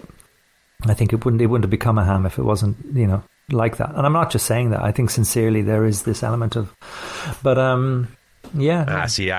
I would like see one maybe like had like a weird knuckle on it or something like that, or something. There's something about it. I was just like, you gotta love things for their flaws, my man. You gotta love things for their flaws. I know. In my mind, I'm thinking, the guy got a little something wrong with his hoof. I'm gonna keep him. Yeah, we had a funny one Christmas. We had a really bizarre. Myself, my sister Clovis, we did it to Durkin. And turduckens are a thing, but I haven't heard that word for a couple of years, which I'm kind of probably glad about. But we actually literally, it was a farm reared turducken. So there was. Wait. Is it it's a turducken or a turducken? Isn't it like a chicken, right? A chicken in a duck in a turkey? Right. That's right. But we we're talking about the great culling of all the cockerels in Gabine. Every so often, when there's far too many cocks in the yard, we kind of go and clean up restore the balance. And I think there was a turkey that we were plucking, and then there was a duck who, I think one of them really wasn't kind of. I think it was probably like granddad. We weren't really spoiling ourselves with the prime beast, but it was all the well lived life and everything else like that. But we decided, well, listen, what are we going to do? Well, why don't we make a fucking turducken? And I just never remember like laughing so hard with my sister as we're trying to find out how to stuff one into the other. And we really should have probably put that thing on at 7:00 in the morning, because it like took almost the best part of the day to cook in a sort of it's half sous vide process. Super duper dense. Oh no, that's to cook it right. I mean, you'd kind of do the lower temperatures and just keep it low and slow for a long time. I think if it goes dense is usually when. I mean, the whole thing about cooking, in some kind of ways, is if you go over a certain temperature, you're just letting all the steam and all the juices from the meat evaporate out. That's why everybody goes brining and everything like that. But if you use the principles of sort of smoking or sous videing, everything's done below that 100 degrees centigrade so that nothing kind of steams off, so you can keep your juiciness, and then you can throw the heat on at the end for the the nice flavors. Well, that's the big. I mean, that is the most the most preferred method of a lot of the people refer to it as reverse searing, where they're cooking everything at a super low temperature. Everything is medium rare all the way through, and then you finish it on the hot pan. I'll say this, and then I'll also argue. I mean, Heston Blumenthal, he has that kind of recipe for the perfect chicken, which is done in that same process of very low temperature. And then it is the juiciest chicken in the world. But on the counter flip side of that, man, you got to walk into a house and you got to smell the roast, and you got to smell the fistful of thyme and garlic that's been shoved up its ass, and the whole sort of flavors. There is this thing about that bit of heat. So you have to balance things out. There's a time for slow cooking something and sous videing, and there's a time for just roasting that fucker up and just nailing the timing. I'm thinking of actually spatchcocking the turkey this year and just doing it, in a very traditional way, but spatchcocked as opposed to longer and slower in a sort of a traditional way. I agree with you, because I think that sous vide has become a little bit easier for people to do now. You can get these little machines. You can just basically. It's for people who don't like chewing. Yes. It's also for people who want to like. So basically, sous vide is you're putting your meat in like a plastic bag, and then you're submerging it in water, and then you usually have a heating element that's not on a stove, so it could be almost looks like it's a water bath. You're hot water. It's a double boiler or whatever else. Yeah. Right. So you see sometimes people actually using a bucket. Like you can fill the water with a bucket of water. You get your stuff sous vide stuck in there. Put a little bit of whatever, herbs and stuff, and then vacuum seal it, and then you boil it for like, you're boiling amazing, in the bag. But carrots and things like that are phenomenal. I think that what it does is it gives people a firmer understanding of how things should come out, and you can get these completely medium rare. There's this expression called coast to coast, where I'm a fan. But it also makes it possible for small restaurants with like something the size of a sort of the smallest oven in the world. How are they going to do 60 covers of the perfect lamb chop or steak without kind of going through this process of sous videing? So if they can kiss it with a bit of heat at the end. That's called sandbagging. Oh, there you go. Sous vide is a sandbagging technique where you just get everything right and then finish it off at the end. But I think that it's a technique that's foolproof for people to get the proper temperature. And now you have people are buying these temperature these they're affordable. readers that you can. They're affordable. All those gizmos and gadgets are like under $100. I mean, I was sous videing for a while, and now I use it to warm up the acid for my etching. I make little water baths for the acid, and actually. So, although then again, I broke it. At one point. I think that, I'll be honest with you, I think the more people learn how to cook, here's what's interesting to happen in the United States. When I was younger, there were PBS, they had the TV shows. They had Jacques Pepin, they had the Frugal Gourmet, they had Julia Childs, and then they started to get like more, they had Yan Can Cook, and more kind of like all of a sudden it started to get a little bit more international. And then and a lot of it was really good because the cooking in the United States was really, I really think that the sociology behind cooking in the United States is fascinating because after when the baby boomers started growing up and the mothers weren't cooking as much and they were wanted easier ways for people to cook, there wasn't this passing along of generations of eating. There wasn't passing along the generations of cooking. So by the time the Food Network came up, people were so starved for how to do this stuff, they just lapped it up. But at the same time, this incredible excess made, everyone is just so overweight, it's just insane. What I do like is these gadgets and these concepts to make good food taste better and make it easier to do. And because what it does is, like, sous vide, I think, is great for the American to use, because all of a sudden it's going to teach you proper techniques to make better food. And I think if you make better food, you're going to make better choices. Yeah. I think that there's just, again, it's experimentation, making the fun a challenge. One of the things I wanted to almost do at one point, bringing that into it, was I kind of thought, right, let's ditch Christmas dinner some year. I think our friends of the family told us about this. Let's choose the Christmas dinner from different parts of the world, and every year we choose a different region of the world and use their Christmas dinner. So we're going to go for a Polish Christmas dinner. We're going to have carp this year. Then we're going to go to the Middle East and we're going to do a traditional.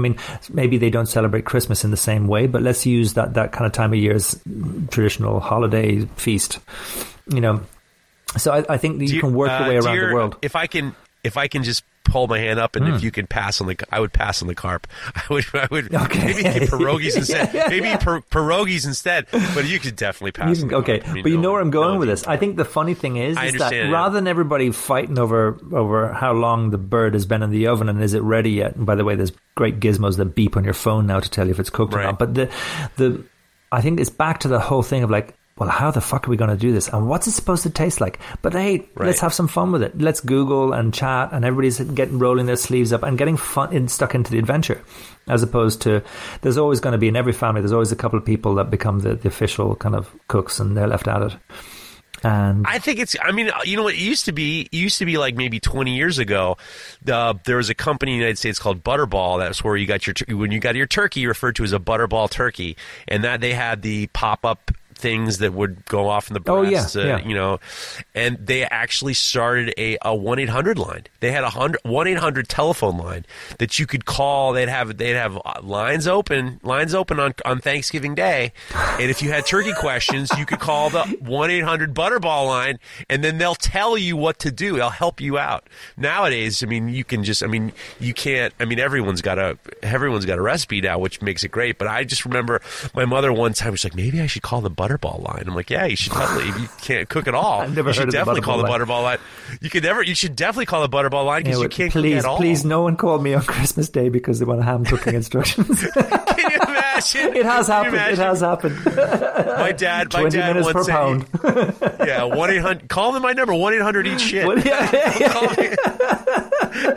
Don't call me. Are you kidding me? Oh my God! Can you imagine? I can only imagine the last minute phone calls you're probably getting, and I know for a fact. Yeah. No, that's the beautiful thing is I'll let a phone call go to the machine. I'm sorry if anybody knows that, but I not my mobile phone, but I'll always answer that. But on the landline, I'll never answer that because people are so trained to actually leave an order on the machine. In working hours, is somebody answering the phone, but the funny thing is, on a farm, you have to answer your phone. My father will always answer the phone. So no matter what, Christmas Day, if a number comes up, because hey, your cows have escaped, or there's some, there's always a reason to do that. But part of me is always like, oh God, it's somebody hasn't got their delivery.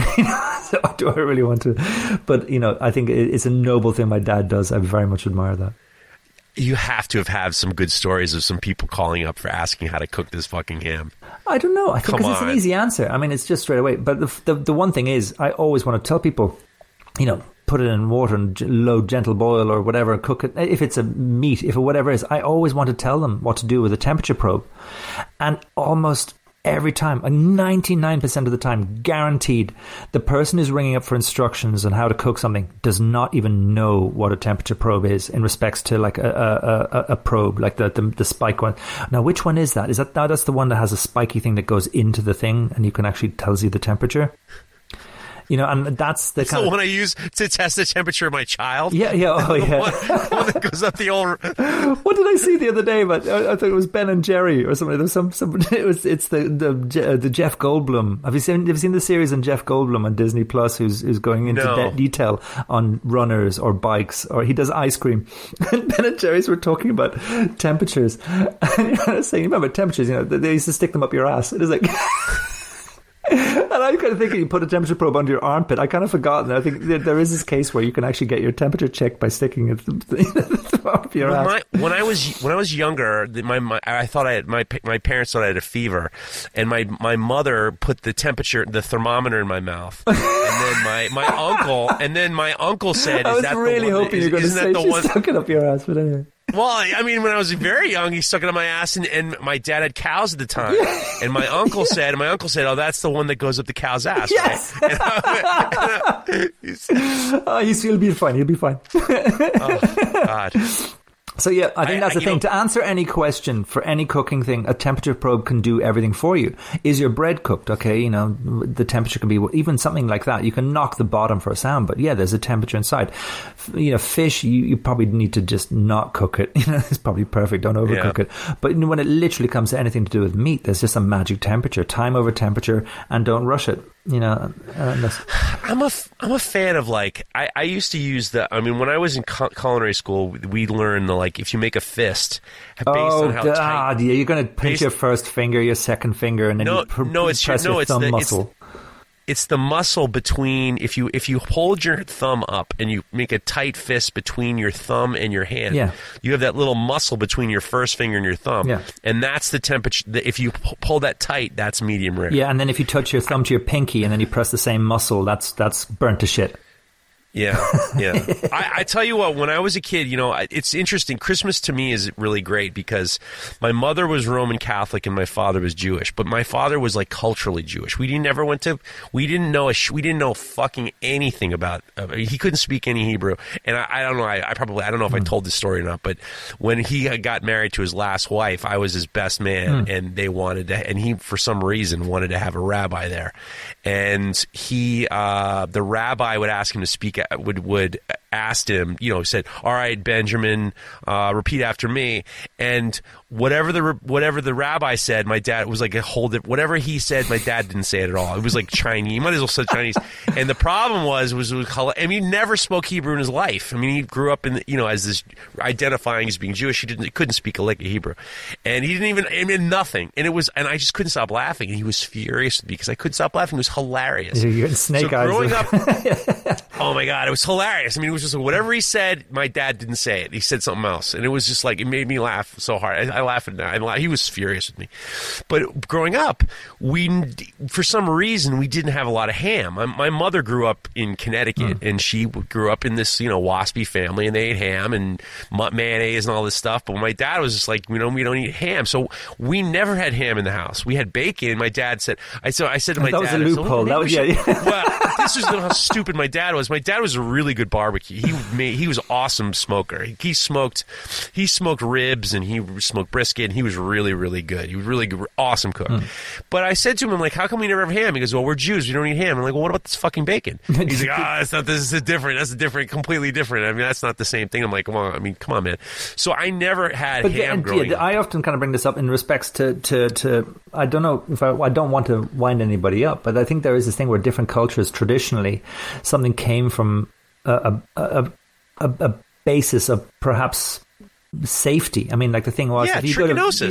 Trichinosis, but also like I suppose pork was most likely going to spoil in the heat, hot countries and things like that. So it makes sense. If you start telling people they're going to go to hell for not eating this food, it's going to cook them because they're not hanging it properly or they're letting it go off. It becomes Chinese whispers, and then next thing you know, you're going to go to hell for eating it. But it's halal too. I mean, you can't get pork. You can't get pork if you're Muslim. I mean, it makes sense. There's probably had to do shellfish was another thing. That's another one's going to poison you. Shellfish. Yeah. Red tide. I mean, it was probably red tide. That's why Jews weren't eating shellfish. But also, it can also the word. Yeah. So I think they do come from a certain place, as in 100%. Yeah, like walking under ladders is also another one that So growing up, I never really had ham, and then we got invited to a Christmas party, and they had this ham, and it looked amazing. It was glazed and it had the pineapple rings on it, and the maraschino cherries. It looked like something I'd never had before, and I was probably like 10 or something like that. I was just like, yo, the forbidden fruit is here. But it wasn't like I wasn't allowed to have it. It was just like we just didn't have it in the house. So I had but it looked so amazing. It was like that traditional ham. And I was like, I have to have some of this. I had it. And I was like, fucking, this is delicious. And I was eating plate after plate. And I was eating all the fat. And I was eating the whole thing. I ate a shit ton of it. And I threw up. It was warm, and it was like... Oh, no, you OD'd. I don't think it was on the forbidden food. Oh, my God. And it was like... you know what talking about when you're talking about the springy? It was a fucking springy. And it was like the fat was like, a little gelatinous and everything like that. And I ate a shit ton of it. And that night, I threw up my gut. I threw my guts up. I ate so much fucking ham. Yeah, there's friends whose kids came to stay with us, and they fell in love with the raw milk on the farm.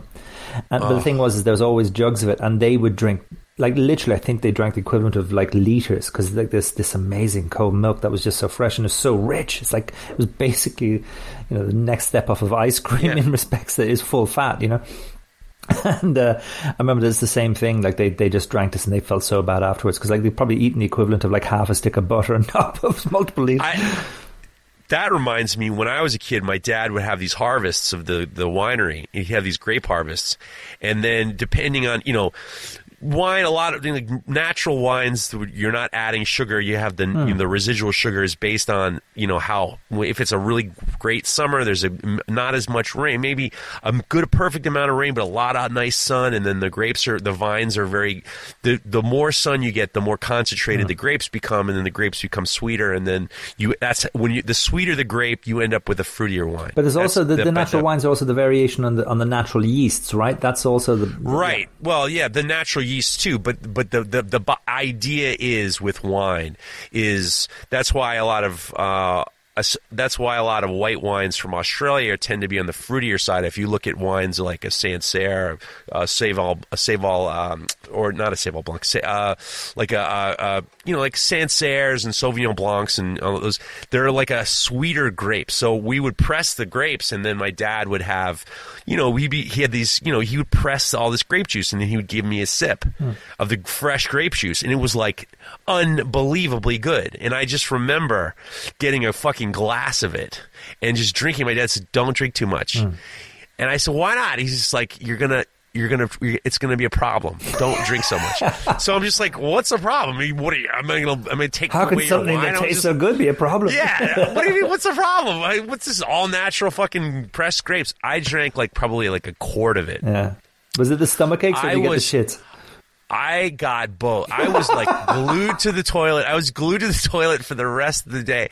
It is like the ultimate diuretic. Oh, man. No, not diuretic. It's the ultimate. You are just it's called, that's where my dad said, "Oh, the kid's got the trots." Yeah. I used to have the same thing. We have apple trees on the farm, and a couple of, there's an orchard underneath the house, but next to the house. And eating too many apples is the exact same thing. Oh yeah. I mean, but you get a pint or a quart of fresh grape juice. It is instantaneous. I mean, it is prepare. You prepare for. You get terrible cramps. The penguin run to the toilet. Yeah, it's unbelievable. But you know what? And then actually, so I didn't have a lot of baked hams at all growing up. I never. Have you ever tried a country ham? Which I haven't. The American country, it's almost like an air dried. Slow. I got to. Perfect timing. When my daughter was born, I say 3 months later, my wife's biological father died, and it was terrible. But one of her friends was at the time dating the Lee brothers, one of the Lee brothers. Lee brothers are this. They wrote for the New York Times, and then they got taken up under the wing of Martha Stewart, and they do this kind of Southern food, this kind of low country food, Charleston, South Carolina food. They kind of really do a nice job with embracing this kind of tradition and stuff like that. So they had this company, and they were selling boiled peanuts. I guess that's a thing in the South. Some parts of the South, boiled peanuts. I hadn't heard of it. Yeah, no. I think it's a very like a touchy subject too. So like you can go to the side of the road and get like boiled peanuts in the shell, and then I would imagine that it's very, very similar to like edamame or something like that. Now like I get you. Like so soggy. Yeah, okay. So it's kind of. I would imagine the shell, it's exactly the same thing. Right? Yeah. And then you're kind of like chewing them out and stuff. So they had they sold air dried hams, and when they I guess Hillary's friend said, "Oh, her dad just died," and I don't know what these guys. I don't really know them. I had dinner with them once, but one of them once, and I don't know. I mean, it was the nicest thing anyone had ever done, but they just sold a whole fucking. They sent a whole leg, air dried leg of ham to us. And at the time, I mean, we were like, "Well, what are you?" Yeah, that's kind of an Irish thing as well. Yeah, you kind of to feed everybody morning or whatever. Well, no one was coming over. Okay, so it was just so you can I guess so. It's an air dried. It's basically a giant prosciutto or a giant Iberico ham. I don't know, but isn't there a cooking process on the American style country ham? Well, I did a lot of research beforehand because I'm just like, I'm not going to boil this motherfucker. It was like, I'm not going to boil this thing, and then what? How the hell am the two of us going to eat it? So then I had heard that you can just just treat it like a prosciutto. Yeah. So I just treated it like a prosciutto, and I was like, but some people do. But there is the majority of the time there is a cooking process or there's an eat it raw process. Is there? There's a bit of both, or is it nearly all about eating it raw? I'm under the impression that it could have gone either way. Okay. So what I could have done was I could have soaked it in water and then boiled it. I guess like rehydrate it or something and then cook it. Or you can just eat it as is. Yeah. So I'm just like, well, my wife ain't going to eat this thing, and this thing ain't going to stay in the freezer. So I just was like, I ate the whole fucking thing over like a month. Okay. I ate the whole thing, and then I was cutting hunks off and using it in stews, and then I was roasting the bones, but it was like having a whole. It was like they sent me a whole Iberico ham. Yeah, wow, it was awesome. That is awesome, and it's a beautiful thing. I'm very tempted to sort of try it because I've never tasted it, but yeah. I'm surprised you don't do that. Do you know what? Part of me is okay. So I have experimented and I have played around with it, and I find that I'd sooner approach simpler cuts like pancetta or copa to kind of cure and air dry, because I think the leg comes from. Well, first of all, I suppose there's so much demand for the salamis and the sort of the fresh ham that we kind of make that, why are we going to do the gamble? Because there is this thing about in very wet, humid Ireland, you just have to have one case where your hanging thing gets a little bit yeasty or sticky, and that flavor is never going to go away. It'll always slightly be in the background, that little kind of mustiness, So I think the thing is that gamble that if you don't have a proper traditional curing room, or it isn't an intensely smoked ham, or you're not doing something like that to preserve it. So that's why it wasn't really done in Ireland. Ireland has this tradition of what they call hard curing, which meant literally you put it into barrels of salt and you salted the shit out of it, and you kept it, and it went rock hard. And then you did exactly what you said. You soaked the hell about it. You boiled it. You took the scum off the top. You changed the water. You boiled it again. And that's how you made your meat last. Whereas you go to the continent, you have prosciutto and cured meats and hams, and they have often a traditional process that kind of preserved it. And actually, they just nailed that over generations and over so much time. Whereas I think if I ever got into it, I don't know how much I trust myself that they could consistently be good all the time. And you might have one every so often that wasn't. And then, so I think that it was a gamble for me and I didn't want that much of a headache. I didn't want to worry that much, but I needed to know how to do it. And I have done it over several occasions, and I've had blow your mind moments, and I've had, I just tried one piece and threw the whole thing out. I was like, that was just a waste. I got to tell you, when you sent me those salamis, the chorizo and the salami, this kind of conversation, I wish I had such a fucking hoarding stage with it. And my because I was just like, I should have another bite, but I'm afraid that that's going to be the end of it, and I don't know what I had to, and we don't eat a lot of meat, so when I have good stuff, or I cherish it.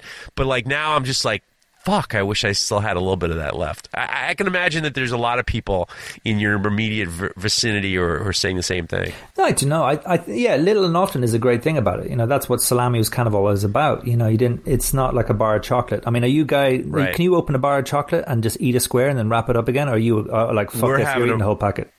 We're all currently we are having a problem in our house because like Christmas. I mean, we're all doing everyone in the family's doing a good job.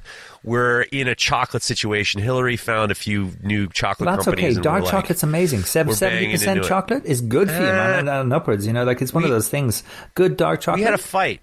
we had a fight in the house. Why, she ate your chocolate, or you ate her chocolate? No, it was a fight. It was a fight on what's the best chocolate because I've got some names for you. Because okay, so Kira.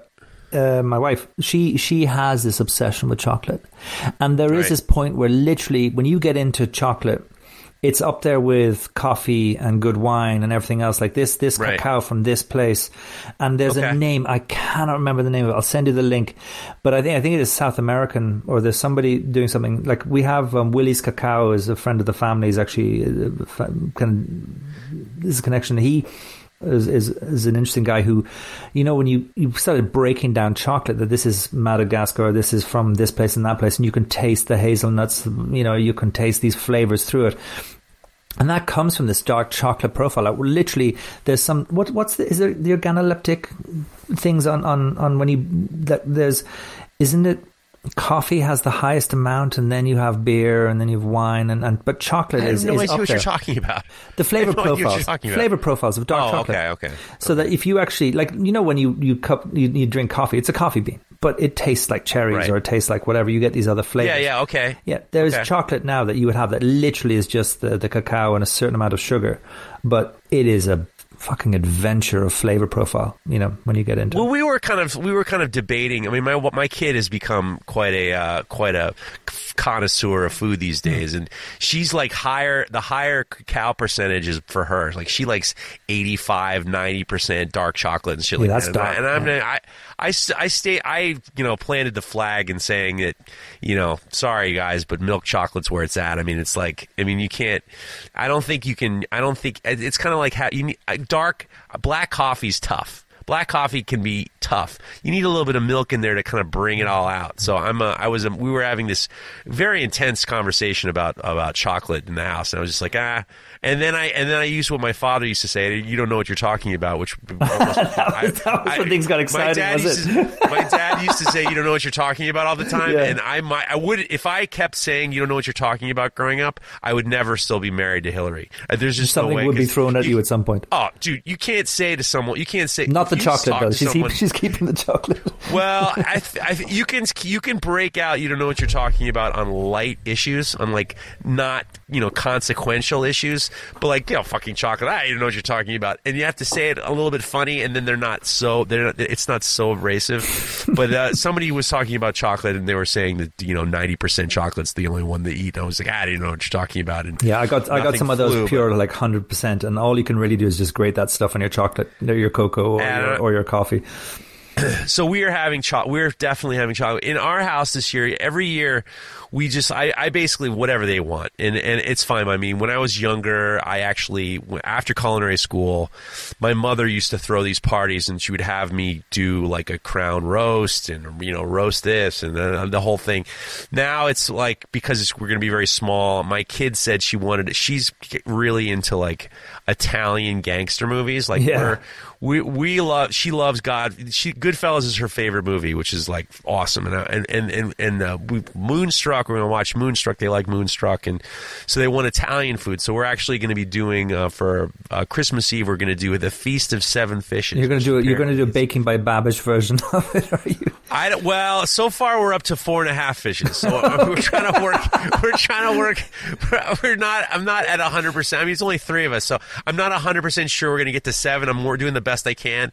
We're going to do Feast of Seven Fishes Fishes on Friday, which is coming out today. And then my kid, I asked her, I said, well, what do you want for, and, she just went through SATs and getting ready for college. And she needed, so I said, you choose whatever you want. She wants chicken parm. So she wants chicken parm with linguine. So I'm like, okay, no problem. We're going to have 2 Italian nights, 2 fake Italian nights. It'll be great. Oh, I got one of those. 4.5 fishes and a chicken parm. One of those, I got very before sort of the food thing got really going. I remember there was this amazing blogging website I was into.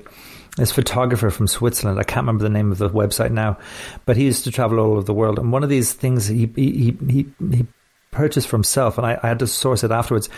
It's like a homemade sort of pasta maker, but it's like a sort of, you crank the handle on top, and it's like a large syringe, and the dye is at the bottom. So you make I think it's called a bibiolo or something like that, but basically you make a sort of a very dry pasta, and you put it into this thing, and you can get different dyes for the different shapes, but it makes a larger type of spaghetti. But it's the most Italian I've ever felt, where we sort of made our own spaghetti through this thing, and I had to kind of make it into a seat, and it's sort of 2 kids working the crank to kind of squeeze it out. But there is something about it does. There's something about, again, that family and the cooking experience and the whole thing of making it fresh and putting it through. I love it.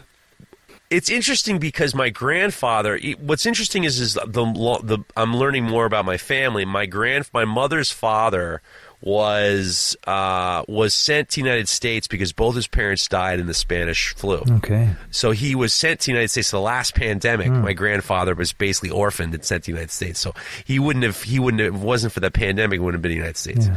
So he grew up, he was Italian, but then he kind of shook all of his Italianness, and then he ended up going into, he learned Spanish and ended up doing a lot of work with these exporters and importers in South America. So he lived in South America a lot. So his Spanish was so good, people thought he was from Spain. But he was in, Mexico City a lot, and so that's where he used to make a lot of paellas. So growing up, when I go to their house, he would make traditional stuff like crown roast and roasts and stuff like that, and lots of lamb. But he never did Italian food. Like I never once had Italian food from him. Like which is crazy, and it was almost as if because their last name was, when he came to this country, his last name was San Giovanni, and they anglicized it to St. John. But it's almost as if he completely sloughed off all of his Italian roots. So there was I never grew up having any Italian food in that house at all. Where's Feder from? So it was like we were eating paella. Feder is my grandfather on my father's side. But country-wise? Oh, Austria. Austria, okay. He was a cellist, and his family came from my father's father was from Austria, and my father's mother was from Russia. There you go. My ancestors Austro-Hungarian on my mother's side. So there you go. That's So, but once again, growing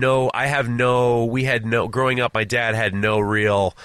He had no real roots. He had no real roots with like Austrian, heritage at all. So what's interesting is my grandfather. Strange obsession with schnitzel. I can't say schnitzel. I love it all, man. I tell you what. I'm desperate. When things get a little bit easier, I want to definitely go back to Europe, and I want to see you, and I want to go see Tomer, and I want to see Alex Pohl. We're going to do something with him, and I'd love to go to Austria and Germany. The ultimate road trip. Yeah. You see, the problem is it's too difficult for me to kind of go away for too long. Yeah. It's one of those things. Yeah, well, try doing it with 5 kids. I kind of feel bad because that's the thing now where I'm like, it wouldn't be great, but the problem is that bringing kids on a holiday is a dose. I mean, like, I can't believe you have an hour and a half to talk to me on a podcast with 5 kids. Be honest with you. That's the perk of 5 kids. Here at home, they take care of themselves. Like they're beating the shit out of each other in a corner somewhere, but that's fine. They're entertaining themselves. The younger ones have got into rollerblades. We're kind of close to finishing an extension onto the house, and not fun building this time. But we got there, and actually that's kind of the extension is kind of fun because there's 2 more bedrooms, which means that friends can come and visit again. and stay with us. And we have like a kind of a games room, playroom kind of thing that's going to be at the end of that hall then. And that's kind of fun. But like it's a long hall because it was kind of, to make it work, we had to build this corridor. So the kids are probably about to fucking kill themselves on rollerblades. I said, the 5-year-old is slowly gathering speed and like false confidence. Oh my God. Yeah, I love it. That's how you learn. So you got good presents for the kids for Christmas? Do they still believe in Santa Claus? Oh, yeah. I think that's kind of wonderful. Actually, one of the kids was asking me about, can I borrow your camera? I want to set up a camera to try and capture a video of Santa Claus. Fucking good. And that's awesome. And the older one was like, no, Santa's magic is too strong. And I was like, good on you. The eldest son, of course, is don't look a fucking gift horse in the mouth. This guy keeps showing up and giving me presents. Don't ruin this. When I was a kid, my sister is 20 years older than me. So when she was younger, when my sister was young and before I was born, her mother answered the phone, and then my dad was on the other line and pretended to be the Easter Bunny. And he said, I want to speak to Jenny, my sister Jenny. And Jenny, it's the Easter Bunny's on the phone. She picks up the phone, and my dad says, yeah, happy Easter, happy. And my sister freaked out. She's like, no, don't come to the house. Lost her fucking mind. So when I was born, my mother got my dad did the fucking same thing with Santa Claus. And my dad wasn't smart enough to say, this didn't work before. I thought it was more like, let's give this a try. And then he said, oh, you know what? Let's not do the phone. He grabbed some bells and he stomped around downstairs. He goes, ho, ho, ho. And he's shaking the bells. I had a panic attack. I thought there was like a burglar in the house. I said, get him out of here. What? There's somebody in the house shaking bells and yelling ho, ho, ho. And I was terrified and mortified. Yeah, my kids are setting up bear traps. I know. Your kids are setting up bear trap. I'm thinking I'm about abducted. Yes. Totally abducted. Going to get ransacked. Actually, you just remind me of the Tooth Fairy has to visit tonight as well. Because my kid, one of the second eldest, Oscar, there's Olin, Oscar, Ewan, Devon, and Rowan. And Oscar's tooth was wobbly, and he wanted me to kind of look at it last night. And my dad was the same thing. It was always the same time when there's a wobbly tooth, but it's really starting to piss you off. But like, look how wobbly it is. And it was always that one time where you can feel how wobbly it is, and without saying anything, you just give it that little magic push, that little nudge. Yeah. And I just look at that look of kind of like joy, fear, and anger that always comes at the exact same time from the child as they realize the tooth has just sort of magically landed on their tongue. So yeah, I have the Tooth Fairy must visit tonight. The Tooth Fairy is the best because actually my kid had a loose tooth and we tied a string around it. Oh, you did the door slam. Well, no, we did. She saw a video when she was very young where they tied it to a dog. And she ended up tying, and then the dog runs off, and then it pulls. She tied it to the collar of the cat, and the cat just started rolling slowly. So my kid was like, she's like kind of like the cat was not like running off and pulling the tooth out. So I had to like catch the cat, grab the string, and I turned to my kid. I'm like, all right, on 3, I'm going to pull it. Okay, you ready? I'm going to pull it out on 3. So I'm holding the string, and I'm like, I'm going to pull it. And I said, count to 3. And she goes, 1, 2. I pulled it on 2. Yeah. I pulled it like a lawnmower. Like I told her, I was starting a lawnmower, and she's like, and you can hear this little. Yeah. And it just came right out, and she's like, but you didn't wait till 3. I'm like, it's out. Don't worry about that. This is where you realize you tied it around the wrong tooth. No. Well, she tied it like very tight around, like kind of like where the roots were. Yeah. So there was no untying. It was like, this is coming out now. You can't get the string anymore. But the same child I was talking about earlier on, Oscar, the bear trap Santa Claus camera. Is the same one who at a very young age got a bag of flour because he wanted to capture the footprints as it came through the door, which sucks on a Hessian carpet floor. You know what?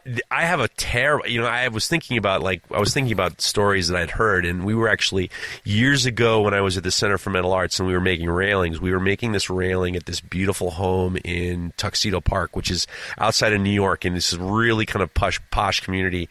And we were talking to a contractor who said that this contractor wanted to make these kids feel like Santa Claus was in the house. So he took some of the ashes from the fireplace and put it on the doorstep and then kind of walked in it so it looked like the footsteps from Santa Claus. Well, there was an ember on there, and the whole goddamn house caught on fire. Oh, shit. Burned the house to the fucking ground. Oh, no. Trying to do something nice for fucking these kids, and it was like, I mean, can you imagine? How do you explain something like that? It's crazy. Well, so this is it. This is Christmas time. I want to wish you. Do you have any words of love and brotherhood to send to? We didn't talk about knife making at all. And we didn't answer any of the listener questions, which is perfectly fine by me. It was always good to talk to you. You have any last minute words to say to people for Christmas? Oh no, I just love you guys. Thank you so much. I think that Christmas, just take that one moment to just sit back and appreciate what's around you. I mean, like, despite everything, we're all lucky in our own way, and just take that moment to breathe that in. And I was talking to my wife about it, and I was saying how lucky I am and how appreciative I am of creating friendships outside of my local area, and how social the world media is a smaller place, and it's beautiful for that. I love that. I love the fact that I can talk to you in Ireland, or talk to Craig in France, or talk to my friends. I talk to Mert down in Australia, and it is one of those things that people talk about how social media, this, that, the other thing. This knife making community has been such a blessing, because it is you all of a sudden I got a message from a guy from Mozambique from Knife Talk saying, I'm your first listener from Mozambique. And I was just like, it's fucking awesome. Yeah. We talked to guys from the Philippines, and I really appreciate this community, and I just want to send out, I like to talk some shit a lot, but I really do appreciate the people that I've been able to meet and connect with, and especially making friends with guys like you, and I'm very appreciative right now. I'm very appreciative, and no, it is magical. Like, the friendships that we make are like just it's great. It is beautiful. I mean, I get my Tomer breaks my balls about the Knicks. The Knicks are like tanking like you. But that's a sports thing, isn't it? Yeah, you're never going to ring me up and talk about sports. That's for sure. No. I mean, I get my balls broken from all sides of the country, all sides of the world. It's the best. I love it. So, with that said, Fingal Ferguson, I wish you a Merry Christmas. You're my friend. I'm so glad to know you. You're just terrific, and you're just a great guy, and I'm really honored to know you. And I just wish you thank you for everything, and for all this entire year of entertainment and encouragement. And you guys are doing amazing things. We love hearing your voices every Monday and Friday. Dude, how good was the All Beef Review? Come on, that was good. Actually, I'm only halfway through. I got distracted. I tell you what, I'm listening to it on Monday, but this one I had to stash it. Do you know what? I sent a message to Craig. I said, you know what? You've gotten funnier over the years. And I'll be back. I'm fucking hilarious. Craig was absolutely amazing. He was. I mean, I've only got to the point where he's his wife. I'm sure. I don't know if she's going to listen to that episode. Don't say another word. I was worried about that too. I said to him yesterday, I said, over the years, you've gotten funnier. And he goes, I'm fucking hilarious. I'm just relaxed now. And I'm like, all right, take it easy. Take it easy, Don Rickles. It's fine. But I'm very grateful to him and Mareko. Yeah, he's working his ass off. Actually, you guys all work your ass off, and we all know that what you put into the podcast is extracurricular hours that you'd normally be doing or catching up with everything else you do. So definitely looking forward to seeing all the magical things in 22. Are you looking forward to 22? I mean, I am looking forward to 22. Yeah. I actually have a interview that I'm going to do this coming week that I'm really looking forward to. It's going to be a special one I can't really talk about, but I'm looking forward to. I'm ultimately. Yeah. I sound like I'm a pessimist, but I'm ultimately optimistic. I think that this podcast was meant to be something to take people's minds off of what's going on in the world. Yeah. I don't really talk about politics. I don't really talk about it. It was like to kind of. I remember listening to radio and when I was. When I was in bad times, like when I was alone. I mean, growing up, I was a latchkey kid. I was alone. The radio was my companion, and I really understood and appreciated what that does for someone. Did you ever listen to kind of things as you're kind of going to sleep? Was it like that? I had this funny thing. I remember my teenage years. Music made me go to sleep. I almost had to have music in the background and constantly. It was always that sort of thing for me. Maybe not like. I think music is an interesting thing, isn't it? That respect, like the music I inherited from my parents, the Tom Waits and the Traveling Wilburys and the sort of the Rolling Stones and all these things. You kind of the There's an element of that, but the emotions that music gets, and I think like I was never, I mean, Christmas carols and all those kind of things, everything that embarks that, but I just think that music plays such an important role in the whole thing, and I think the spoken word is something that's kind of interesting. I wish I could open myself up more to it. I can't actually, and I haven't yet found things beyond your podcasts and actually Toby Fire and Steel, and there's a few other magical ones out there. They do a good job too. They do a good job too. Toby's doing a nice job with Honor. Yeah. I for me it was like it kept me company, and it kept me from being homesick in my own home. Like I'd get homesick in my own home, and radio and hearing familiar voices kind of kept me from that homesick feeling, and I appreciate it. And this has been one of those things, and I've gotten a lot of nice messages over this past year, especially from people for both Knife Talk and Full Blast podcasts, and it's been really like, it has been, I'm not a very sentimental guy, but I do appreciate all the kind words people have been saying. And, you know, I understand. I've been in some low places, and I could have just needed someone to hear. And I actually had some moments where I've had some people in really kind of tough spots, and they've given me their phone number. I've given them a call, and we've had nice conversations. And I appreciate the listeners of these podcasts, and I'm looking forward to 2022 and being more positive, and hopefully, you know, things are going to get on our way, but we're all together here, and this is a wonderful community. And in the spirit of Christmas, yeah, fucking PMA, man. PMA, positive mental attitude. That's it. You know what? Ultimately, you know, I make a lot of jokes, but I mean, you know, that's the key. You gotta one step in front of the other, and you know, get yourself on the right foot. Get yourself on the right foot for 2022. Clean your shop. I would say, if I were to say one thing to everybody, it would be clean your shop before the end of the year. Yes. Clean your shop before the end of the year, and then go into 2022 with a clean shop and a clean mind. Daddy likes a clean space. There you go. Fingal Ferguson, ladies and germs. You know you're following him. He's got the blue check mark. He's got the blue check mark. Go get yourself that book. Go get Gubbeen, Gubbeen. It's still on Amazon, and you know, support this guy because it is a great book, and you realize what kind of wonderful mental patient Fingal you are. Yes. And I wish. Fucking mad as a habit. I mean, you're the most wonderful mental patient of all time, and Merry Christmas to you, Fingal, and Merry Christmas to the listener. Right. Bye. See you later, everybody. Happy New Year. The Full Blast podcast is proudly sponsored by Axe Wax, an all-natural, food-safe wax for coating your handles. It can be used on your axes, your knives, or even on your boots, with the full confidence that Axe Wax is safe and durable. Furthermore, if you use the promo code FULLBLAST10, you will get a special 10% discount on your order. So go to axewax.us and get yourself some of the most luxurious wax for waxing your axe. If you like this show, take a look at our other shows made for makers just like you at www.makery.network.